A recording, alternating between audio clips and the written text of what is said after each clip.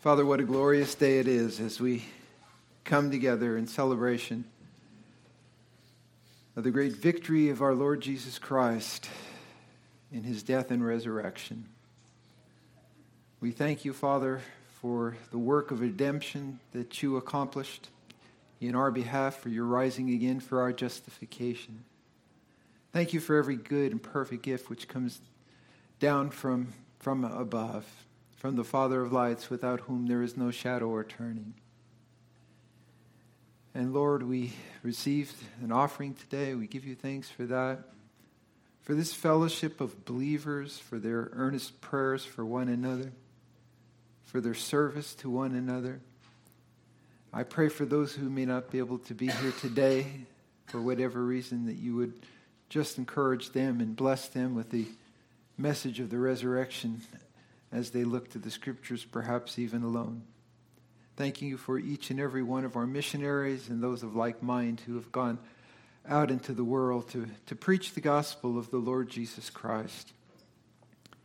Father, now as we draw our attention to your word, I pray, God, that our hearts, even though the message is so familiar to us, Lord, will just be renewed even once again with the thought of what you have done, the victory that you have obtained, and that one day, Lord, we will see you in that glorified, resurrected body. We give you praise, honor, and glory that you alone deserve. In Jesus' name, amen. No event in history has had a greater impact on humanity than the resurrection of Jesus Christ. But in addition to the historical implications, I believe the theological implications are even greater. Historian Yaroslav Pelikan said this. Seems like a contradiction, but it really isn't. If Christ is risen, nothing else matters. And if Christ is not risen, nothing else matters. If Christ did not conquer death, all of the historic confessions of the faith would be falsified. The doctrines of Christology, cosmology, soteriology, ecclesiology, eschatology, they all fall. Everything falls if the resurrection of Jesus Christ did not occur. A Savior who said, "Destroy this temple and in 3 days I will raise it," would have been a failure. A Savior who did not rise from the dead cannot justify anyone and give them a future. And that's why nothing else would matter. The Apostle Paul made that crystal clear in 1 Corinthians 15:7 when he says, "If Christ is not risen, your faith is futile. You are still in your sins. Then also those who have fallen asleep in Christ have perished. If in this life only we have hope in Christ, we are of all men most to be pitied. Nothing else matters. But since Jesus has risen from the dead, nothing else matters in comparison. In the sense that those who believe in him have a glorious future in store for them, and the trials of this life are nothing in comparison." And that's what Paul said in Romans 8:18. "I consider that the sufferings of this present time are not worthy to be compared with the glory that will be revealed in us." In 1 Corinthians 15, which I alluded to, is one of the earliest extant writings about the resurrection appearances. It was penned around AD 55. That is just 22 years from the time of Jesus' death. In verse 6 of that chapter, Paul says he was seen by Cephas, then by the 12.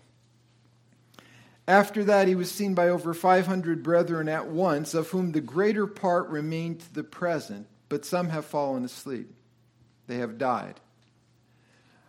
I say to you this morning that the resurrection of Christ stands on solid historical grounds, and the theological significance of it is vital to our faith. In the Lexham Survey of Theology, it says the resurrection of Jesus Christ is that central moment in history that serves as the foundational doctrine of Christianity after having truly assumed human nature and submitted to the agonizing and shameful public death, the eternal Son of God was truly raised from the dead in his glorified physical body, no longer subject to any decay or death. He then lists three practical effects of the resurrection. Number one, Christ's resurrection validated or authenticated his identity as the Son of God. Romans 1:4 says he was declared to be the Son of God with power according to the Spirit of holiness by his resurrection from the dead. Secondly, it demonstrates his irrevocable victory over death and the grave. Acts 2:24. God raised him up, having loosed the pains of death, because it was not possible that he should be held by it. Romans 6:9, knowing that Christ, having been raised from the dead, dies no more. Death no longer has dominion or meaning lordship or mastery over him. He conquered death. And then thirdly, it secures both the present salvation and the future physical resurrection of every believer. That's what Paul said in Romans 6:8. Now, if we died with Christ, we also believe that we will what? Live with him. We will live with Christ. And Paul said that in 1 Corinthians 15:54, that when this corruptible has put on incorruption, and this mortal, speaking of our bodies, has put on immortality, then shall be brought to pass the saying that is written, death is swallowed up in victory. O death, where is your sting? O Hades, grave, where is your victory? Amazing thing, wasn't it? What Jesus did in dying for our sins and rising again. Jesus was the first fruit of a great harvest to come. Leviticus chapter 23. Leviticus 23. Verse 9. And the Lord spoke to Moses, saying, speak to the children of Israel and say to them, when you come into the land which I give to you and reap its harvest, then you shall bring a sheaf of the first fruits of your harvest to the priest. He shall wave the sheaf before the Lord to be accepted on your behalf. On the day after the Sabbath, the priest shall wave it. Did you note that? On the day after the Sabbath, the priest will wave it. This was the spring feast, the barley harvest, the cereal harvests. And S.H. Kellogg in his studies in Leviticus says, the offering unto God commemorated Israel's separation from the nations as a first fruits of redemption. That's what this offering was, the offering of the first fruits. And it symbolically signified the consecration of Israel unto God as the firstborn unto him from all the nations. And then he adds this, the beginning of a great world harvest.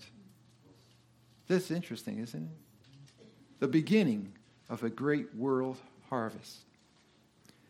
Jesus was crucified on Friday, Nisan the 14th. Don't ever let anybody tell you he was crucified on Wednesday. It just doesn't work. He was crucified on Friday, Nisan the 14th. The Sabbath began at 6 p.m. that day, and it would end on 6 p.m. Saturday the night, Nisan the 15th. Now, when you read the scripture carefully, you will find that it was actually a double Sabbath, because the feast of unleavened bread began that day as well. And that's why in John 19:31, it says they had to take the body down from the cross, and it says, because it was a high Sabbath. It was a double Sabbath. The day after the Sabbath, which we read in Leviticus 23, the day after the Sabbath, which ended on Saturday night at 6 p.m., was Nisan the 16th, the day of first fruits. The priest lifted up the offering and waved it before the Lord, we read in Leviticus. And the fruit that came from the earth, from the tomb, was lifted up before the Lord. And Jesus says, when I am lifted up, I will bring in a great harvest. When I am lifted up, I will draw all men unto myself. No coincidence at all that Jesus was raised from the dead on the day of first fruits. Paul says this in 1 Corinthians 15:20. But now Christ is risen from the dead and become the first fruits of those who have what? Fallen asleep. Died. Now the resurrection of Jesus represents our resurrection, because if we have been united together in the likeness of his death, in other words, received his death as the payment for our sins, we will also be in the likeness of his resurrection. Romans 8:11, if the spirit of him who raised Jesus from the dead dwells in you, he who raised Christ from the dead will give life to your mortal bodies through the spirit who dwells in you. Hallelujah. Let me add another hallelujah to all the hallelujahs, right? Have we sung? Every single person who has put their faith in Christ will receive a resurrected body one day. Absent from the body, Paul says, is to be what? Present with the Lord. And Christ being the first fruit means that many others will follow him in the likeness of his resurrection. That great harvest. Praise God. Our citizenship is in heaven, from which we also eagerly wait for our Savior, the Lord Jesus Christ. Paul's words in Philippians 3:20, who will transform our what? Our lowly body. I like the King James, vile body, right? Our lowly body, that it may be conformed to his glorious body, according to the working by which he is able even to subdue all things unto himself. He will bring it to pass. You know, the first apologetic book, or one of the first that I've ever read, was Dr. Henry Morris' Many Infallible Proofs. And many infallible proofs substantiate the resurrection of Christ. Acts 1:1, Luke says, the former account I made, O Theophilus, of all that Jesus began both to do and teach unto the day in which he was taken up, after he through the Holy Spirit had given commandment to his apostles, whom he had chosen. And then he says this, to whom he also presented himself alive after his suffering by many infallible proofs, being seen by them during 40 days, and speaking of the things pertaining to the kingdom of God. Anthony Flew, if you know the name, was a famous British atheist. He was a convert from atheism to deism. He came to believe there was a God. I don't think there's any evidence that he bowed the knee to the Lord Jesus Christ, but he may have. But he affirms that the evidence for the resurrection is better than for the claimed miracles in any other religion. He says it's outstandingly different in quality and quantity. All told, Jesus appeared 11 times on earth to various individuals in different groups at different times. I think we have a picture of this. Just leave this on here for a little bit. I'll work my way through it a little bit, not all the way, and then I'll come back, but we could take it off. What is some of the most powerful witness in a court of law? Powerful testimony. Eyewitness testimony. Now, it's much stronger than when the testimony is near to the time when the event happened, right? If somebody survived World War II, Pearl Harbor, and I'm sure there may be a few left, I don't know, and he writes a story, last year, or his biography, telling about what happened at Pearl Harbor. That's eyewitness testimony, but it's a long time ago, 50, 60, whatever the years ago. It's a long time ago, more than that. But when you have eyewitness testimony very near to the time of the event, that is even more significant. The first appearance was to Mary Magdalene in John chapter 20. Then to Mary and Salome in Matthew 28. Then to the disciples on the road to Emmaus in Luke 24. Then to Peter, same chapter. Next were the 10 apostles gathered in a room without Thomas in Luke 24. Then to the 10 plus Thomas in John 20. then to a group of 7, which is a very interesting one, after an all-night failed fishing trip in John chapter 21, then to the apostles in Galilee in Matthew chapter 28, then to 500 people at one time in 1 Corinthians 15:6. And I want to dwell on that one for a moment. 500 people at one time. Critics say that was a mass hallucination. Listen, there is a phenomenon known as mass hysteria, but mass hallucinations do not exist. Hallucinations are an individual event. If 500 people have the same hallucination, that's a greater miracle than the resurrection. That theory, the hallucination theory, is one of numerous natural theories that have been presented by the skeptics who don't believe in the resurrection of Jesus Christ. But let me tell you something today, all right? The naturalistic theories of Christ's resurrection have, to the most part, been abandoned by over 75% of the liberal scholars. And I don't mean these are people on the streets who object to Jesus Christ. I mean they've been rejected by people who have terminal degrees, teach in universities, and they're liberal. They don't go with him anymore. They don't believe him anymore. They don't appeal to them. Why? Because they cannot account for the historical data. Facts are stubborn things. The fundamental barrier to believing in the resurrection is not scientific and it's not historical. It's an anti-supernatural bias. So these liberal scholars, when they're questioned, why don't you believe in the resurrection? They don't say, the hallucination theory, or somebody came and stole his body, or all these other ideas. They say, because I don't believe in the Wizard of Oz. You're asking me to believe something that's just akin to a fairy tale. And I can't do that. Acts 1:8 says, you will receive power when the Holy Spirit has come upon you, and you will be witnesses to me in Jerusalem, Judea, Samaria, to the end of the earth. And when he had spoken these things while they watched, he was taken up, and the Bible says, a cloud received him out of sight.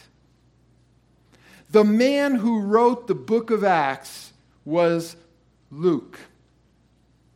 Luke was a traveling companion of the Apostle Paul. Was he a reliable historian? Internal evidence shows that this book was written before 70 A.D. And indeed, he was a reliable historian.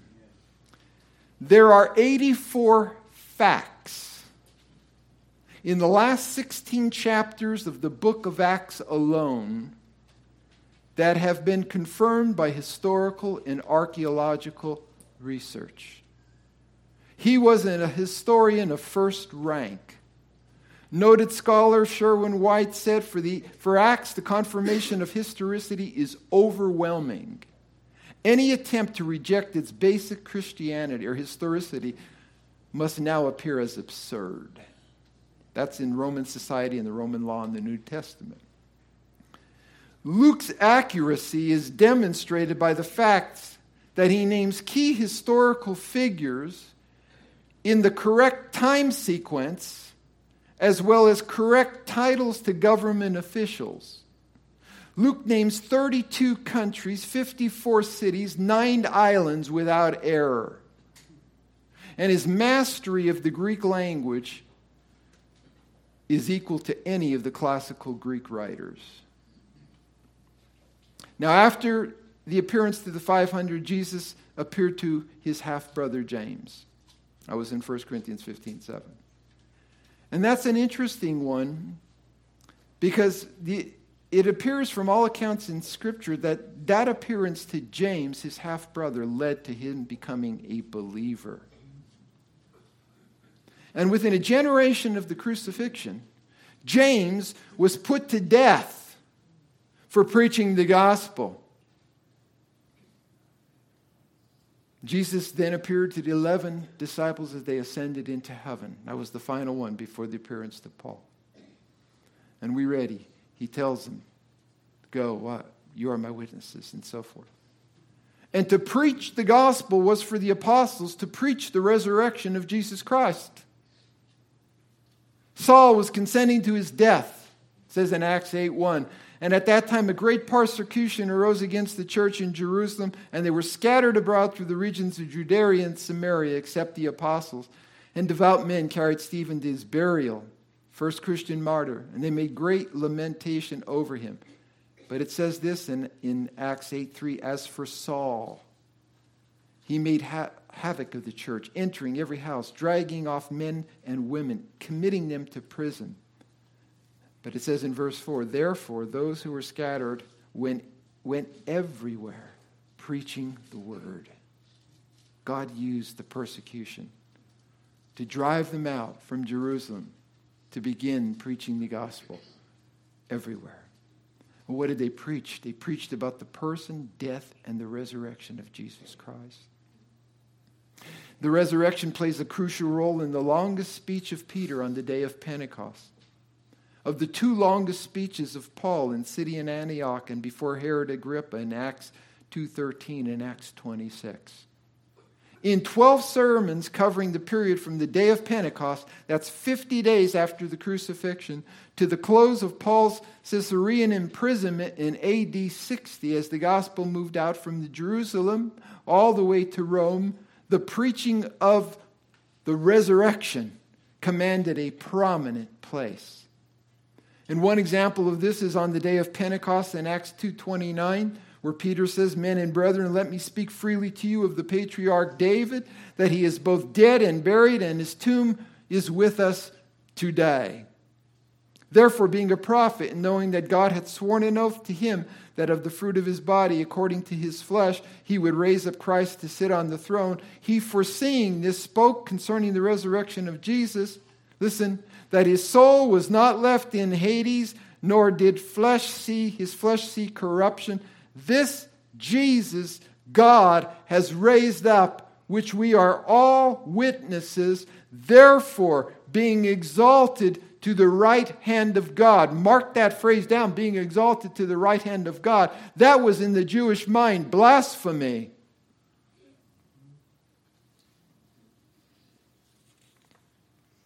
Having seen the resurrected Christ was also a requirement to fulfill the office of an apostle vacated by Judas.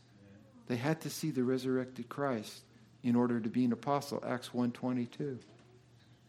And think about this.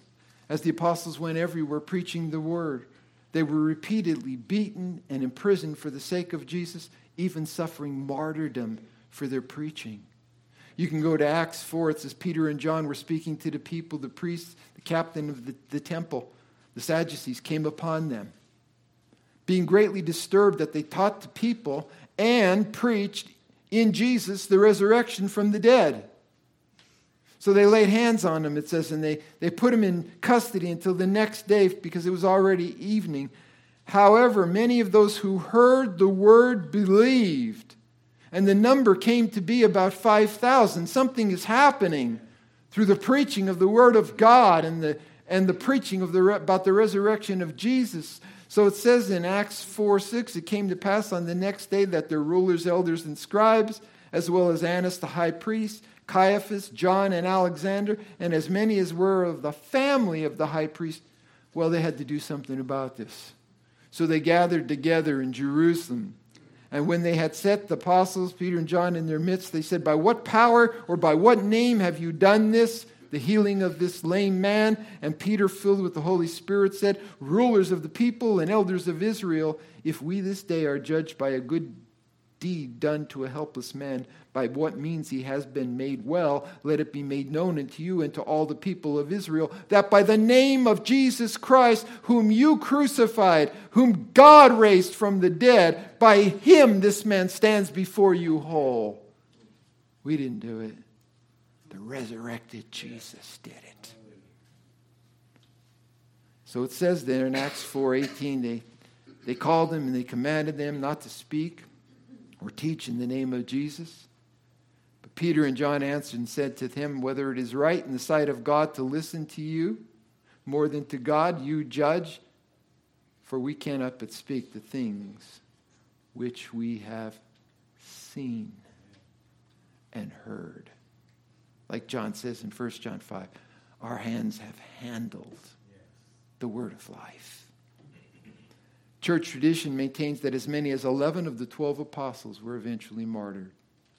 Now listen, it's not unusual for men to die for their religious zeal, right? Suicide bombers do that frequently. The 9/11 terrorists did it. 19 of them believed that they would be rewarded after their death with 72 virgins in paradise.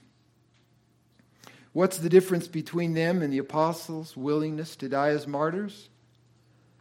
The 9/11 terrorists could not know what they were dying for and be rewarded for was true.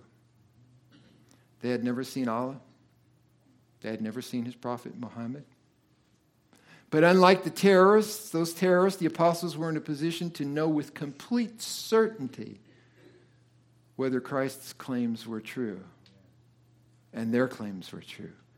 They were claiming to have seen, touched, and conversed the man who had been executed just days earlier. So Muslim author Reza Aslan, who argues that it's impossible to know exactly what happened after Jesus' death, nonetheless recognized the significance of these considerations. So he writes, one could simply dismiss the resurrection as a lie and declare belief in the risen Jesus to be the product of a deluded mind. This is a Muslim. However, there is this nagging fact. Facts are stubborn things. There is this nagging fact to consider. One after another of those who have claimed to have witnessed the risen Jesus went to their own gruesome deaths, refusing to recant their testimony. He said, that is not in itself unusual. Many zealous Jews died horribly for refusing to deny their beliefs. But these first followers of Jesus were not being asked to reject matters of faith based on events that took place centuries, if not millennia before.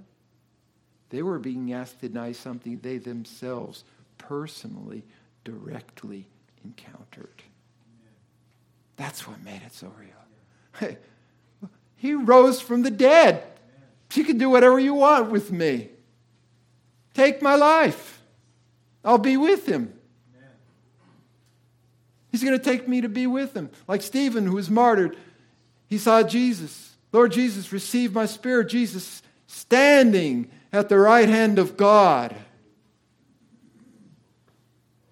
Think about this.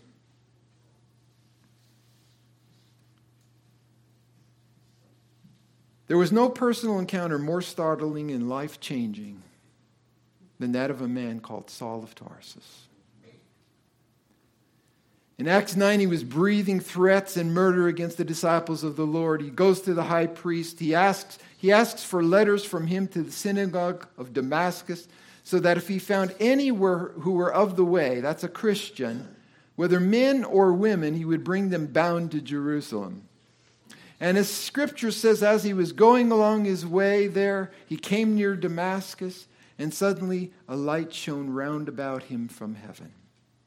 And he fell to the ground, and he heard a voice saying, Saul, Saul, why are you persecuting me? And he says, who are you, Lord? And then the Lord says, I am Yeshua, who you are persecuting. It is hard for you to kick against the goads. So he, trembling and astonished, said, Lord, what do you want me to do?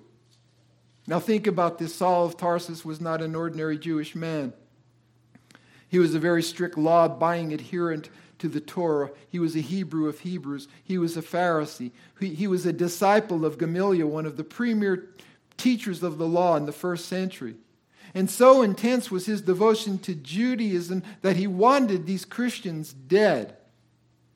But his life was changed in a moment when he saw and he heard the Lord Jesus on the Damascus road. And from the moment Paul said to Jesus, Lord, what do you want me to do?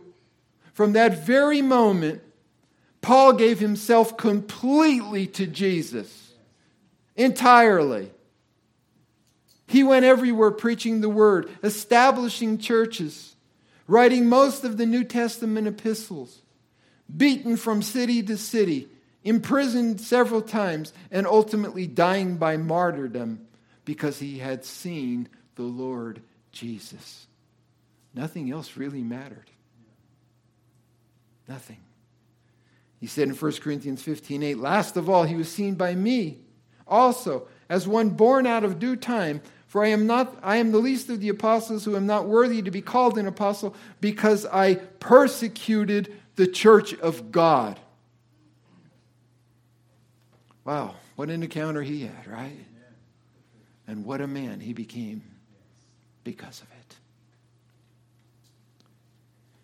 The homologia of the early church included the necessity of the resurrection of Jesus Christ. Now that sounds like maybe a word you didn't hear before, but the word homologia is a compound word.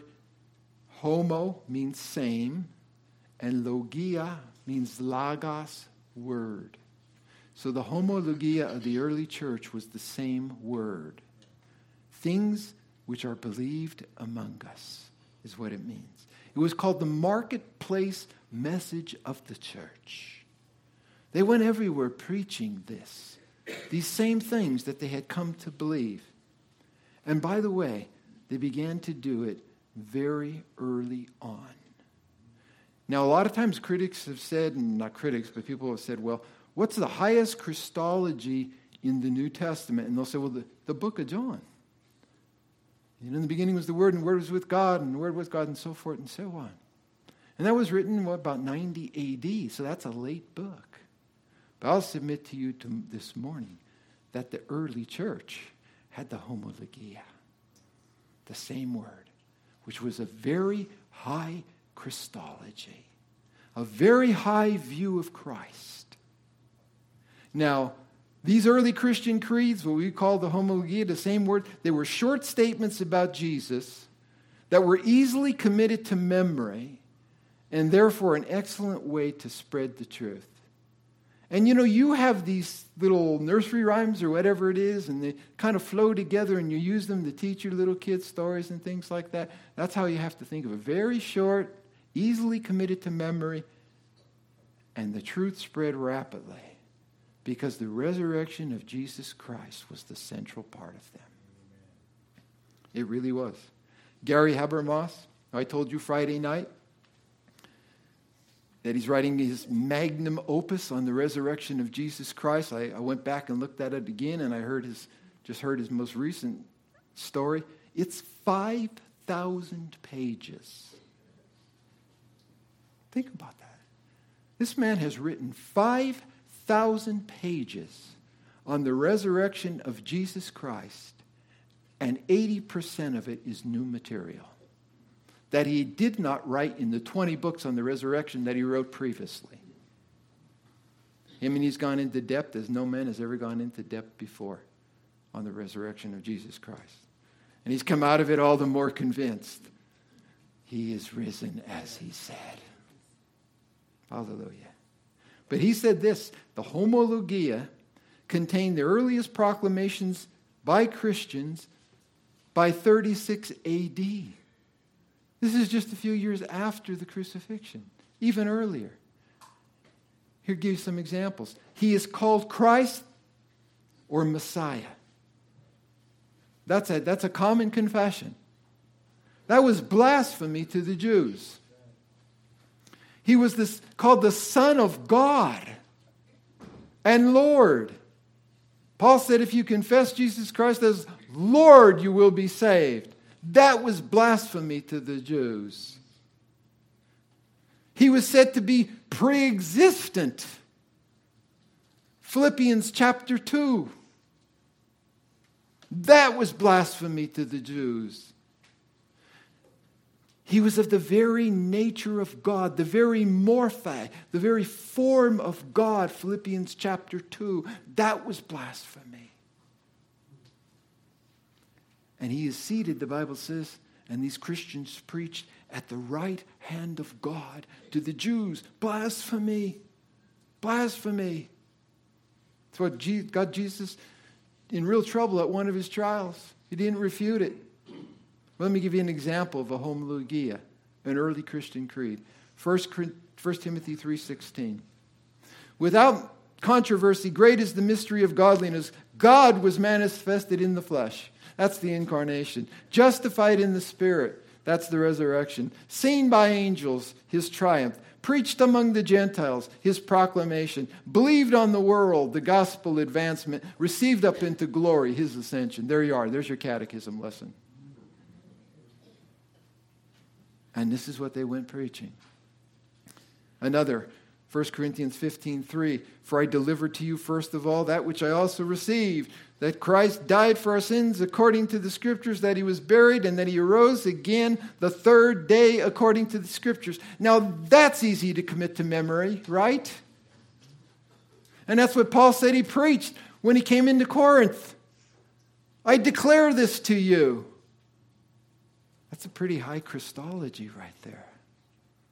Philippians 3:7, he made himself of no reputation, taking the form of a bondservant, coming in the likeness of men, and being found in appearance as a man, he humbled himself and became obedient to the point of death, even the death of the cross. Therefore God also has highly exalted him and given him the name which is above every name, that at the name of Jesus every knee will bow, of things in heaven and things on earth and things under the earth, and every tongue will confess that Jesus Christ is Lord, to the glory of God. Amen.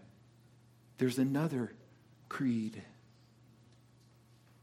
Romans 4:25, he was delivered up because of our offenses and was raised for our justification. That's easy to remember too. Let me close with this. The historical evidence for the resurrection of Jesus Christ is massive. Massive. It cannot be easily dismissed. And the theological implications of it are critical. You must see the crucifixion through the lens of the resurrection. It's the only way you'll understand the cross. If you comprehend the open tomb, the resurrection of the Lord Jesus Christ. The resurrection certifies who Jesus was, fully God and fully man, what he came to do, suffer and die to give eternal life to those who believe, and what it means to you if you believe it and if you don't.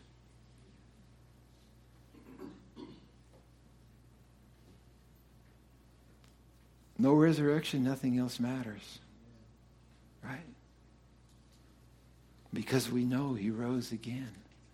Nothing else really matters in comparison either. Jesus,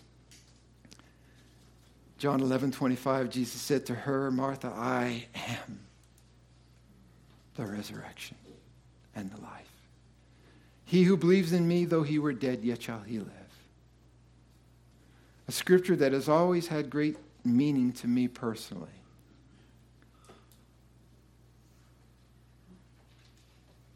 Is 1 John 5:11, because as a Roman Catholic, I did not know, really. I mean, I was a pretty good sinner, to put it mildly.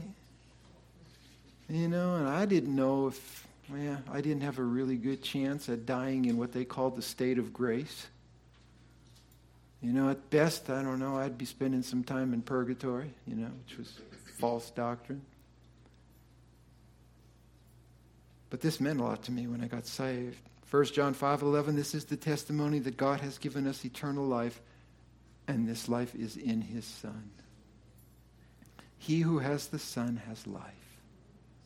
But he who does not have the Son of God does not have life. Listen to me, all right? You're here this morning because I believe God brought you here. You either have life in Jesus Christ or you do not. He who has the Son of God has life. He who does not have the Son of God does not have life. These things have I written to you who believe in the name of the Son of God, that you may know with certainty, I add, that you have eternal life. Wow.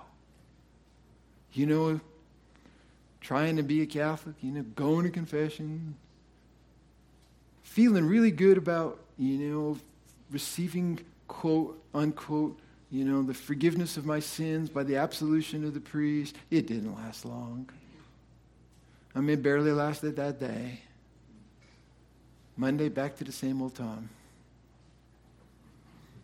All that guilt that was taken away came all back on again. And that's what I carried with me. Not sure what would happen to me after I died. But hallelujah. These things I've written to you who believe in the name of the Son of God, that you may know you have eternal life. No more burden, no more guilt. Gone.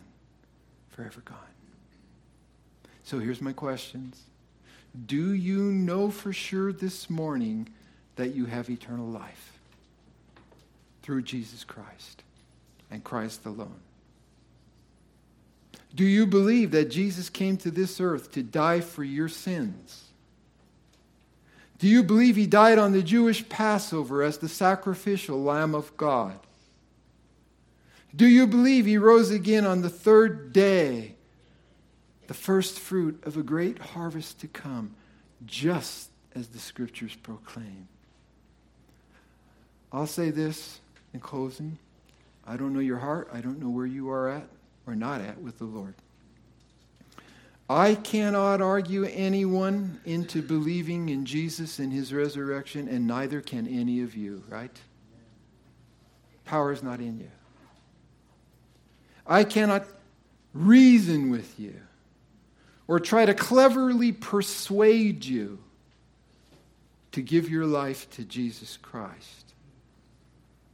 All that I can do, and any witness, any Christian can do, is present what the Scriptures say, to declare unto you the gospel of the Lord Jesus Christ, that he was what? Crucified, buried, and rose again on the third day according to the Scriptures. That's all I can do, or any of you can do, and pray that the Holy Spirit will do the work that he alone can do on the heart of those unbelievers who hear it. But I will add this. The Scripture says this. It's a biblical command. Today, if you hear his voice, do not harden your heart. If you are here today without Christ, I believe I have made a clear presentation of the gospel and the resurrection of Jesus Christ. Today, if the Spirit of God is working in your heart and convicting you that you need Jesus, you've lived a wretched life.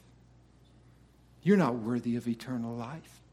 Neither were any of us, right, who know Christ. But Jesus has offered you complete forgiveness through faith in him. As far as your sins are concerned, he's willing to remove them out of his sight and bury them in the depths of the sea. That's grace. That's mercy. I appeal to you this morning. If you know not Christ, today, do not harden your heart. Bow your knee. Surrender your life to Jesus Christ. Father, thank you for this word made clear for each one who has heard it today, that God, you will continue to work in their life, in all of our lives. Help us to take this simple message of the death and the resurrection of Jesus Christ to those who need to hear. As your witnesses, your ambassadors, bless, Lord, the preaching of the gospel this day and every day as it goes forward in the power of the Holy Spirit. In Jesus' name, amen.